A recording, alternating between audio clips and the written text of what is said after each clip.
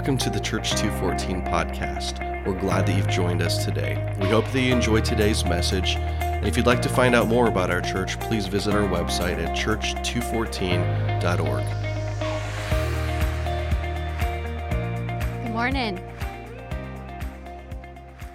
How's everyone doing?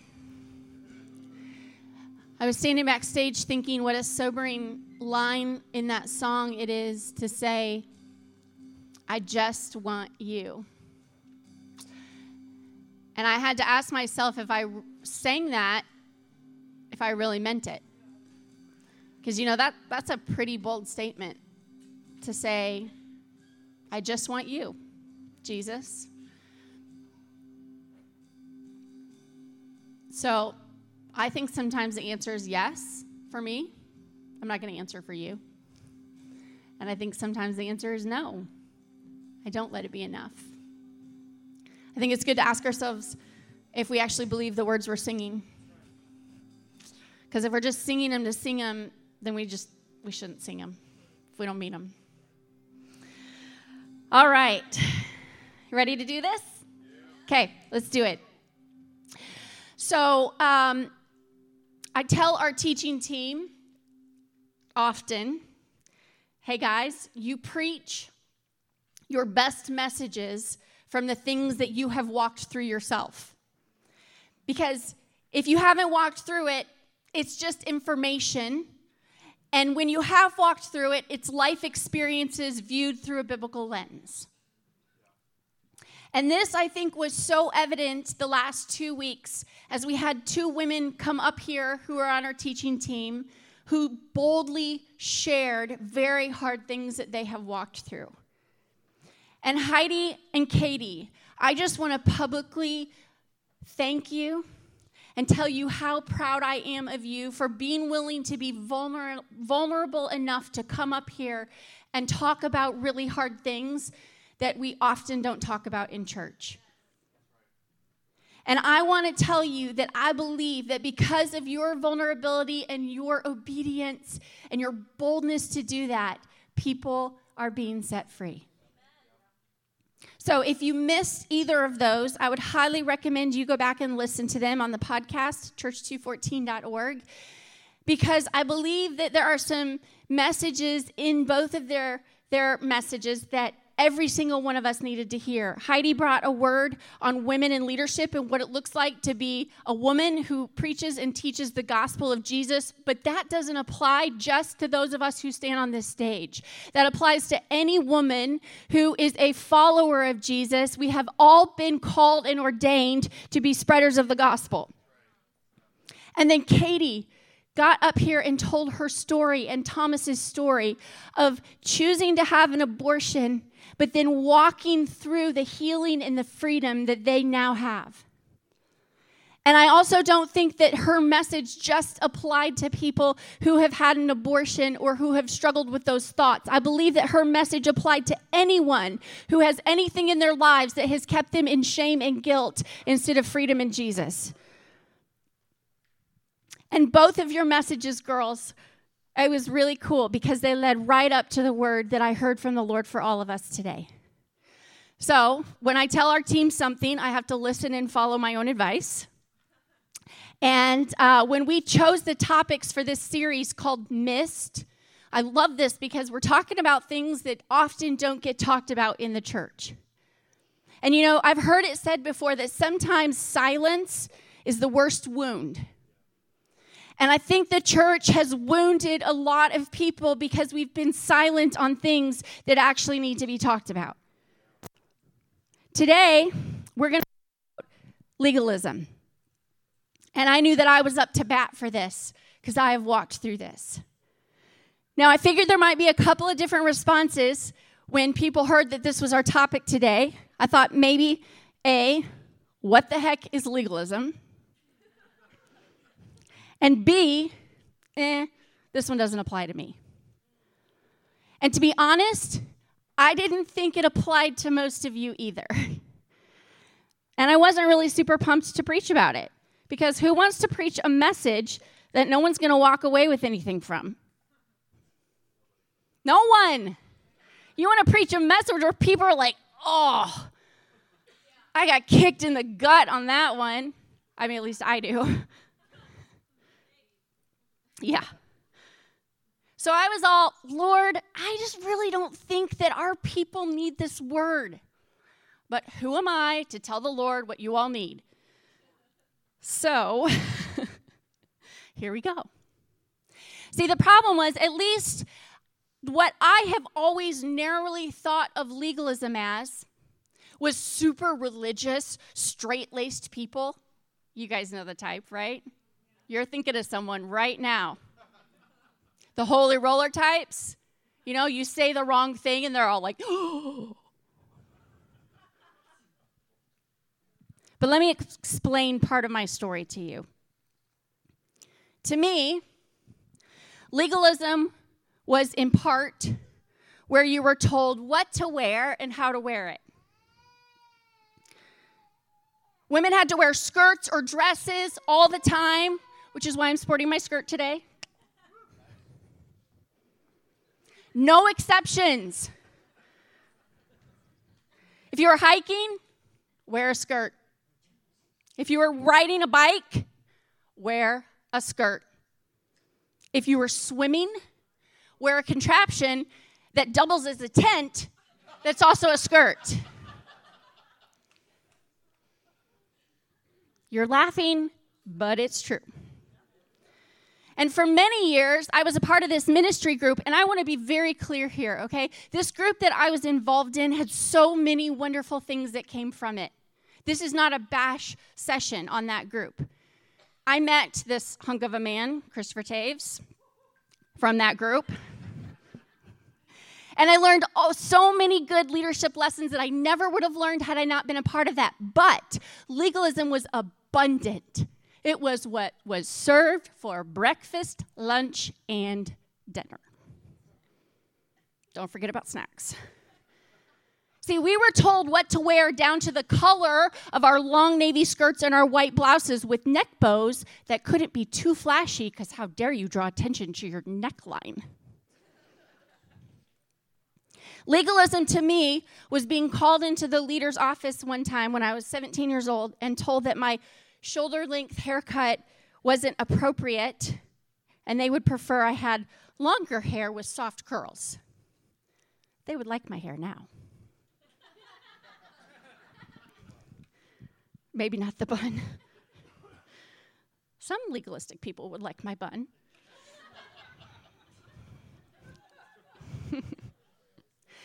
Legalism to me was being told that only certain music was appropriate. And I'm not talking about explicit music that was banned. I mean, if it had a backbeat, it wasn't allowed, no matter how powerful or how God-honoring the lyrics were. Legalism was being told when I was a young adult, don't ever talk about liking someone and being attracted to them. Keep that all inside. For sure, don't talk about sex. In fact, don't even think about it until your wedding night, and then you can think about it.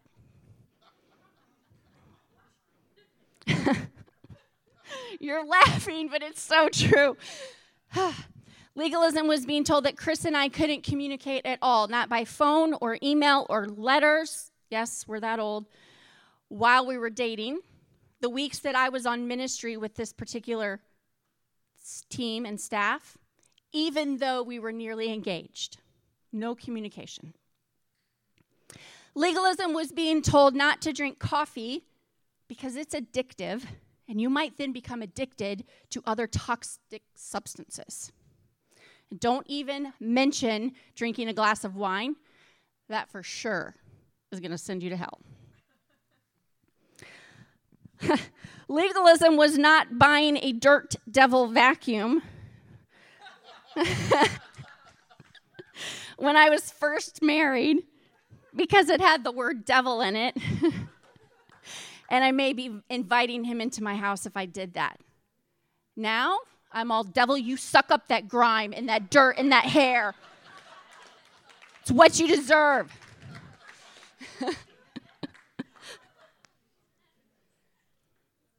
Legalism was and still is my own father believing that my voice isn't supposed to preach and teach the gospel of Jesus.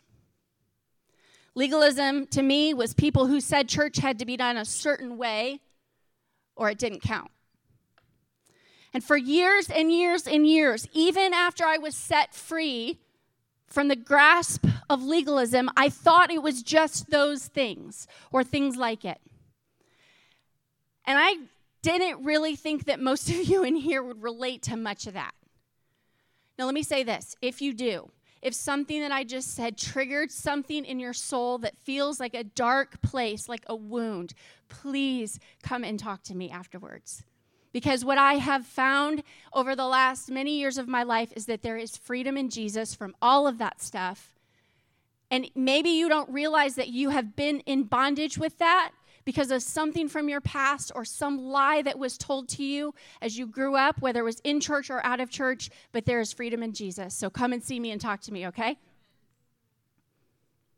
See, the brand of legalism that I knew was this: reducing the broad, inclusive, and general precepts of the Bible to narrow and rigid moral code. It was adding our own set of rules to God's rules and treating our own rules as if they were divine. It's adding to or taking away from Scripture. Legalism is what the Pharisees modeled. Another name for this would be spirit of religion. Legalism causes you to miss Jesus. See, Jesus was right in front of the Pharisees for 3 years, and they missed him. They missed him so completely that they were the ones who demanded that he be killed. This was because of legalism or a spirit of religion. Legalism devalues who Jesus is and what he did for us. And the Pharisees didn't miss it for lack of hearing words. Pharisees, they were the religious church people of the day. Okay, they knew the Torah. They knew the Old Testament law better than anyone else. They were the ones who led church services. They didn't call them that, but that's how we can relate to them. And they were always there, snooping around on Jesus to catch him messing up. They were like those gnats. You know, when you leave bananas on your table for too long and the little fruit flies come out and you're just like... I feel like that's what the Pharisees were like the little fruit flies, just hanging around all the time.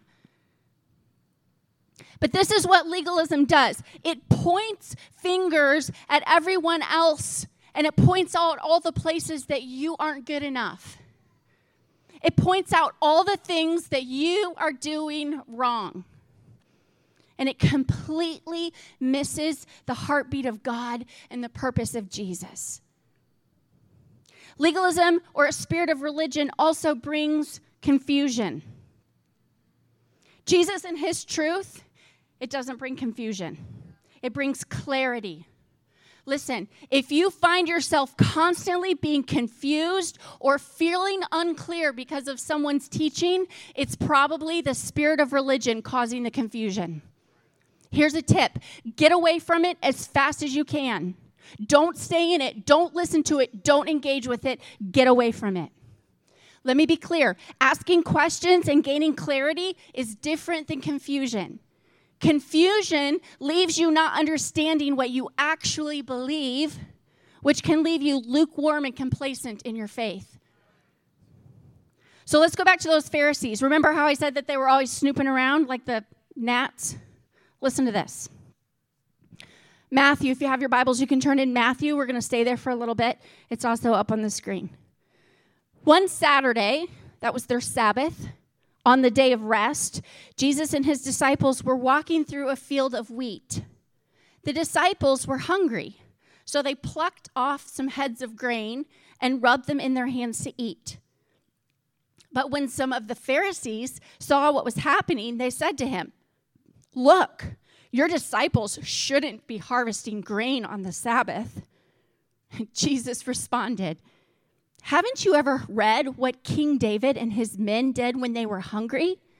They entered the house of God and ate the sacred bread of God's presence, violating the law by eating bread that only the priests were allowed to eat. And haven't you read in the Torah that the priests violated the rules of the Sabbath by carrying out their duties in the temple on a Saturday? And yet they are without blame. But I say to you, there is one here who is even greater than the temple. If only you could learn the meaning of these words. Listen, I want compassion more than a sacrifice. You wouldn't be condemning my innocent disciples. For the Son of Man exercises his lordship over the Sabbath. So what Jesus does here is he takes Old Testament law that the Pharisees believed in and they knew so well, and he uses it against their argument, which is awesome. He's like, okay, let me play your game. Let's go there, Pharisees. And then moving on into further into Matthew 12, verse 9. Then Jesus left them and went into the synagogue where he encountered a man who had an atrophied, paralyzed hand. The fault-finding Pharisees asked Jesus, is it permissible to perform a work of healing on the Sabbath when no one is supposed to work? They only asked him this question because they hoped to accuse him of breaking the Jewish laws. He answered them, if any of you had a lamb that fell into a ditch on the Sabbath, wouldn't you reach out your hand and lift it out? Isn't a man much more valuable than a lamb? So of course, it's always proper to do miracles, even on the Sabbath. Then he turned to the man and said, hold out your hand. And as he stretched it out, it was restored exactly like the other. Immediately, the Pharisees went out and started to scheme about how they would do away with him. Jesus knew what they were thinking. Listen, so he left by another way. One more story. Matthew 12, 22. Then a man who was brought before Jesus, who had a demon spirit that made him both blind and unable to speak. Jesus healed him instantly, and he could see and talk again. The crowds went wild with amazement as they witnessed this miracle, and they kept saying to one another, could this man be the Messiah? But when the Pharisees overheard what the people were saying about the miracle, they said, he casts out demons by the power of Satan, the prince of demons. Now, Jesus supernaturally perceived their thoughts and motives, so he confronted them. Sometimes Jesus confronted this religious, legalistic spirit, and sometimes he went the other way and avoided their foolishness. And that is exactly what we are called to do. Sometimes we have to rebuke and confront a legalistic spirit or a spirit of religion that is coming against us. And there are times when we have to step back and be quiet and go the other way and let Jesus do what he's going to do. It made me think of these words of King Solomon in Proverbs 26, and they're right next to each other. Verse 4 says this, don't answer the foolish arguments of fools, or you will become as foolish as they are. And the very next verse says, be sure to answer the foolish arguments of fools, or they will become wise in their own estimation. So which is it?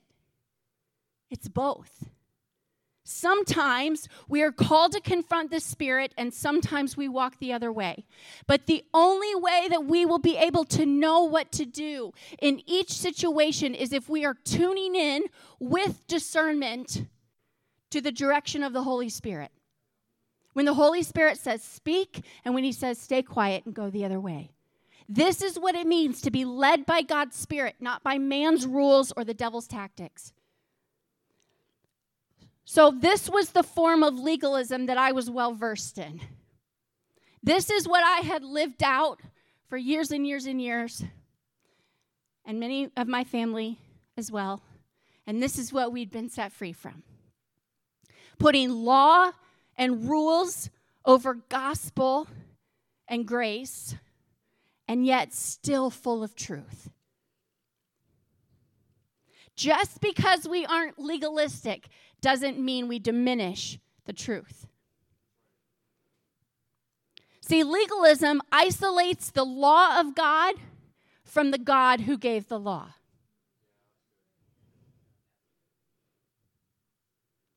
There are 2 covenants in the Bible. This is where I get really excited because it's like Bible nerd stuff. There's the Old Covenant, which is mostly the Old Testament. And this is the covenant that God made with our fathers of our faith, Abraham and Isaac and Jacob, when he first made that promise to Abraham all those many years ago. And then the covenant continued as God gave the 10 Commandments, and he gave laws to the people of Israel as he had brought them out of slavery from Egypt. He brought them into the wilderness where they were making their way to the promised land. And it was a more than 1 million people. And you can imagine it probably was a little crazy. And so God put some boundaries around their community and said, here are the steps and the rules that you need to follow so that there's some kind of order. And I want you to understand that this covenant was loving, but it was rigid.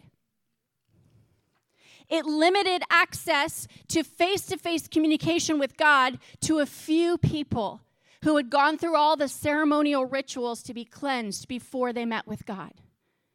But covenant is really just a fancier word for contract. And when Jesus came to earth and hung on the cross as a sacrifice for us, he rewrote the old contract and gave us a new contract. One that gave all of mankind access to God through Jesus, not just a select few who were set apart as worthy or who had followed all of the law. 1 Corinthians 11 says this, "For I pass on to you what I received from the Lord himself." This is Paul talking. "On the night he was betrayed, the Lord Jesus took some bread and gave thanks to God for it. Then he broke it in pieces and said, 'This is my body, which is given for you. Do this in remembrance of me.'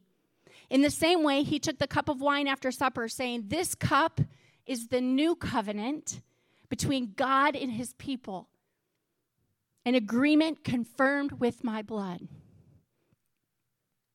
The new covenant doesn't give us an out to just live however we want. It's actually even more narrow in its call to live a holy life. Matthew 5 tells us this. Jesus says, "Don't misunderstand why I have come. I did not come to abolish the law of Moses or the writings of the prophets. No, I came to accomplish their purpose." He came to take the place of all the laws and the rituals and the rules that were required to meet with God. He says, you're familiar with the commandment. Here's where the narrowing happens. You're familiar with the commandment that the older generation was taught. Do not murder or you will be judged. But I'm telling you, if you hold anger in your heart towards a fellow believer, you are subject to judgment. Do you see the narrowing? He says, your ancestors have been taught, never commit adultery. However, I say to you, if you look with lust in your eyes at the body of a woman who is not your wife, you've already committed adultery in your heart. There's the narrowing. One more. Your ancestors have also been taught, love your neighbors and hate the one who hates you. However, I say to you, love your enemy, bless the one who curses you, do something wonderful for the one who hates you. So under the new covenant, we're actually called to uphold a higher standard. The difference is because of the blood of Jesus and God's mercy on us, the punishment for our mess-ups isn't death, but unending forgiveness over and over and over again, and eternal life. Legalism keeps you under rules and regulations, not grace and freedom. So that was a really long path for me to get to the word that I felt like was for us today. But this one that I'm about to talk about, this is something I'm still today walking in and learning in. And some days I get it, and some days I don't. And while many of us in here may not be under the bondage of putting law over gospel, I felt the Lord say that didn't mean there wasn't something in here for all of us today. I want you to look at Galatians 3 with me.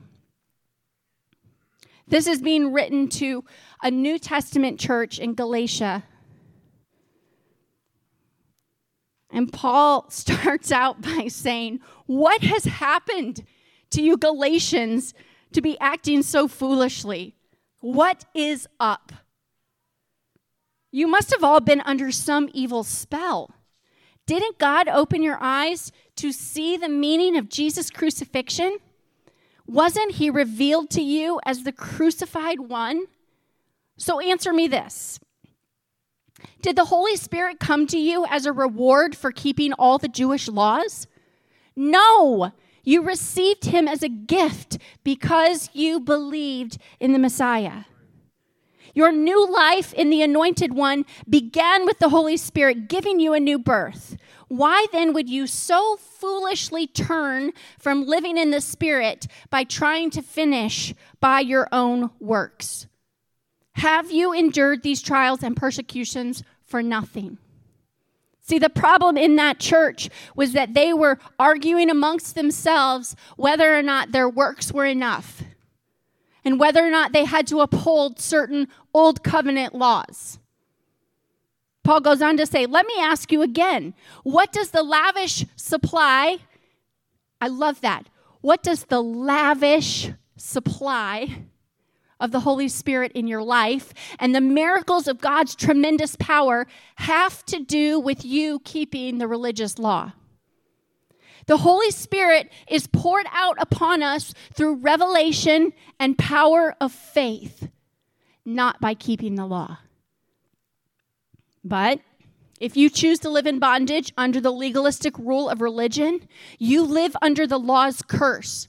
For it is clearly written, utterly cursed is everyone who fails to practice every detail and requirement that is written in this law. For the scriptures reveal, and it is obvious, that no one achieves the righteousness of God by attempting to keep the law, for it is written, those who have been made holy will live by faith. But keeping the law does not require faith, but self-effort. Old covenant. And you had to keep every single part of it. If you practice the principles of the law, you must follow all of them.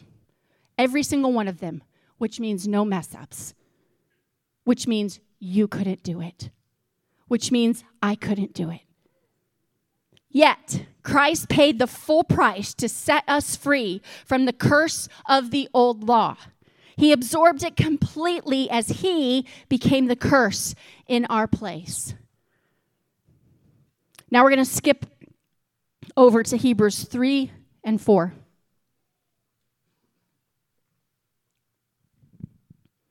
Those same people, the Israelites, who were delivered from bondage and brought out of Egypt by Moses, were the ones who heard and still rebelled. They grieved God for 40 years by sinning in their unbelief until they dropped dead in the desert. So God swore an oath that they would never enter into his calming place of rest, all because they had disobeyed him. It is clear that they could not enter into their inheritance because they'd wrapped their hearts in unbelief. Now, God has offered to us the same promise of entering into his realm of resting in confident faith.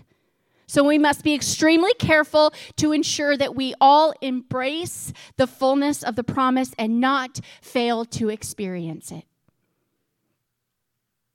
For we have heard the good news of deliverance just as they did, yet they didn't join their faith with the word. Instead, what they heard didn't affect them deeply, for they doubted. For those of us who believe, faith activates the promise, and we experience the realm of confident rest. Let me break this down for you a little bit. That root word there, rest. For those of us who believe, faith activates the promise, and we experience the realm of confident rest. That root word is katapau. And this is what it means. to be at rest, to still, to cause striving to desist, and to settle down. Here's what I heard the Lord show me for all of us. Our constant striving is a form of legalism. Our belief system that we can somehow earn God's love through our own actions or abilities or attitudes or service is bondage and legalism. This continual idea that what we do as Christians for Jesus is the most important thing is legalism. Or how about this thought?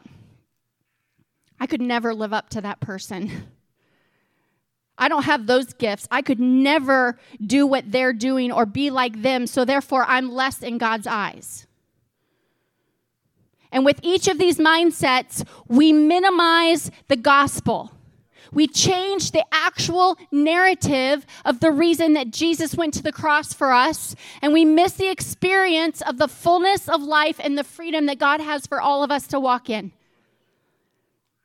Moving down in Hebrews a little bit, verse 10, it says, as we enter into God's faith rest life, we cease from our own works, just as God celebrates his finished works and rests in them. So then we must give our all and be eager to experience this faith rest life so that no one falls short by following the same pattern of doubt and unbelief. Let me give you a tiny example from my life. Last week, a couple weeks ago, normally in the morning, I get up before my kids get up, and I go downstairs, and I have some quiet time, and I read my Bible, and I have time with the Lord. And a few Saturday mornings ago, I woke up early, and everyone was still sleeping, and I had this thought, I should go downstairs, and I should make a cup of coffee, and I should watch some TV. And as soon as that thought came into my mind, I heard this other thought that said, you better go read your Bible first. If you don't go read your Bible, God's not going to be happy with you. God's going to think that you value other things more than you value him.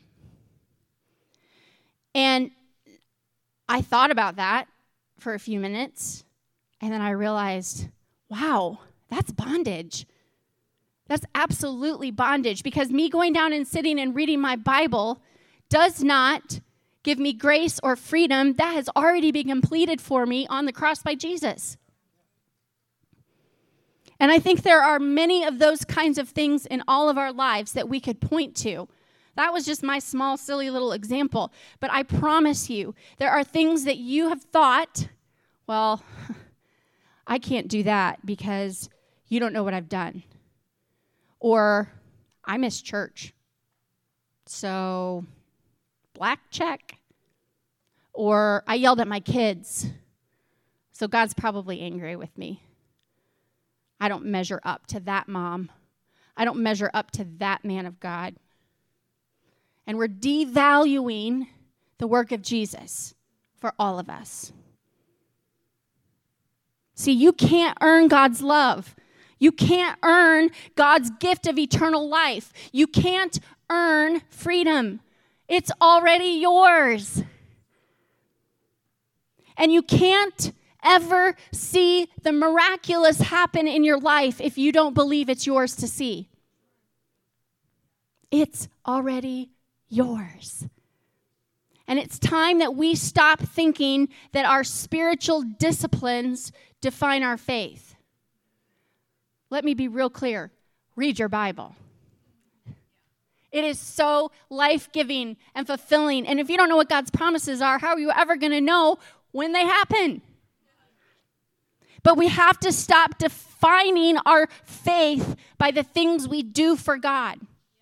It's time that we stop, trying to be a better Christian and just be a follower of Jesus. When people say, I'm trying to be better, I'm trying, you're trying. You're not letting God do the work in your heart because you can't do it. He already did it for you. It's time we stop thinking that what we do for Jesus has any effect on our salvation and any effect on the freedom that he has already given us. It's time to stop thinking that we can manipulate God and earn his love. If legalism is manipulating Scripture to fit our own theology, and we find ourselves living lives full of fear, full of worry, constant complaining and whining, full of constant doubt, and we live beaten down lives and see ourselves as not good enough, we're questioning whether God can still do miracles in our lives. We're wondering if we're going to be good enough to make God happy with us. We're wondering if God is mad at us. Then we might be caught up in legalism. See, God's desire for us, the reason he sent Jesus, was so that we could live this life full of wonder, full of miraculous moments, not wearing ourselves out with constant striving, wondering if we're doing enough, wondering if we'll ever be good enough. It's time that we stop devaluing the completion of Jesus' death on the cross and walk fully in the freedom that it brings. And this is what I heard the Lord say. Stop striving and enter my rest. Be still. Let me do my thing. And this is where you'll find yourself fully walking in freedom as he intended for you to live. This is where you see miraculous in your life. This is where the things of God all of a sudden explode in front of your life and you're filled with wonder and awe. As we close, 2 Corinthians 3 says this. It is not that we think we are qualified to do anything on our own. Our qualification comes from God, period, end of sentence. He has enabled us to be ministers of his new covenant. This is a covenant not of written laws, but of the Spirit. It's not being led any longer by rigid laws, but by the direction and the power of the Holy Spirit. The old written covenant ends in death, but under the new covenant, the Spirit gives life. The old way, with laws etched in stone, led to death, though it began with such glory that the people of Israel could not bear his face. For his face shone with the glory of God, even though the brightness was already fading away. Listen, shouldn't we expect far greater glory under the new way, now that the Holy Spirit is giving life? If the old way, which brings condemnation, was glorious, how much more glorious is the new way, which makes us right with God? In fact, the first glory was not glorious at all compared with the overwhelming glory of the new way. So if the old way, which has been replaced, was glorious, how much more glorious is the new, which remains forever? And this is the part I want you to get. So this new way, this new covenant, this resting gives us such confidence we can be very bold.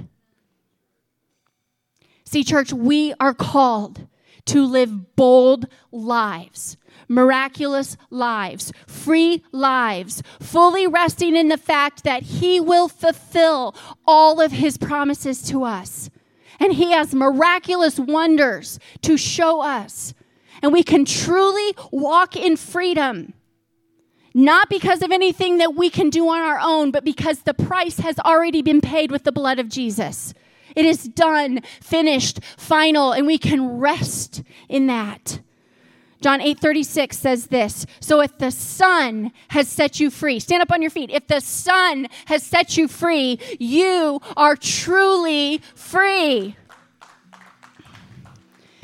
It is time to stop striving. It is time to stop thinking that what we do for God is the most important thing. It is time to truly be at rest and watch God do wonders in our lives.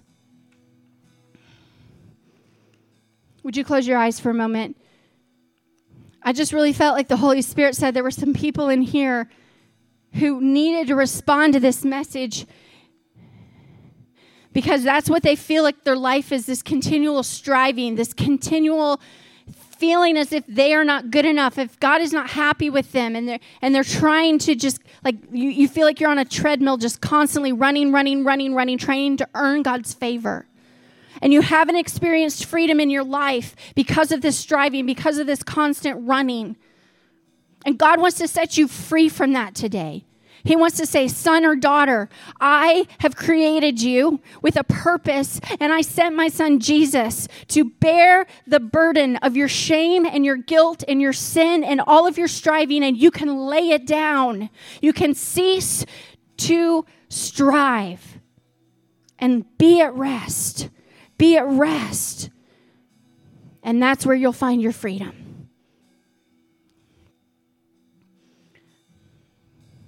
Jesus, would you just continue to speak to our hearts through your Holy Spirit?